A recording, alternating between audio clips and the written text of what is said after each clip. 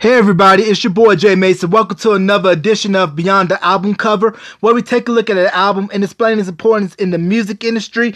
Today, it is the next to last episode of looking at the class of 2020 Rock and Roll Hall of Fame inductees. Today, we're looking at a fourth album by a group which helped bring the new wave sound to popularity here in the U.S. We're talking about Depeche Mode and their 1984 album, Some Great Reward.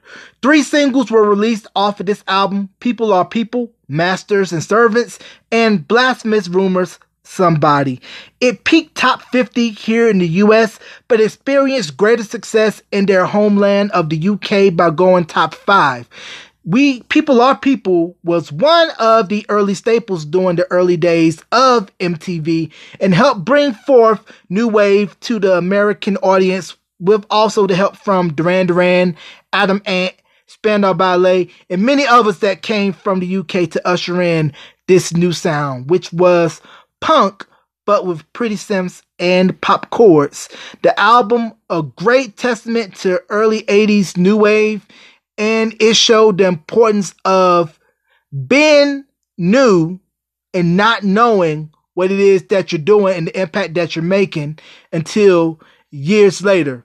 And it culminated with them getting inducted into the Rock and Roll Hall of Fame this year, along with the likes of Whitney Houston, Notorious B.I.G., Doobie Brothers, and pioneers of British glam rock, T-Rex. So Depeche Mode, salute to you guys, and thank you for creating such a classic album that is still getting played to this day.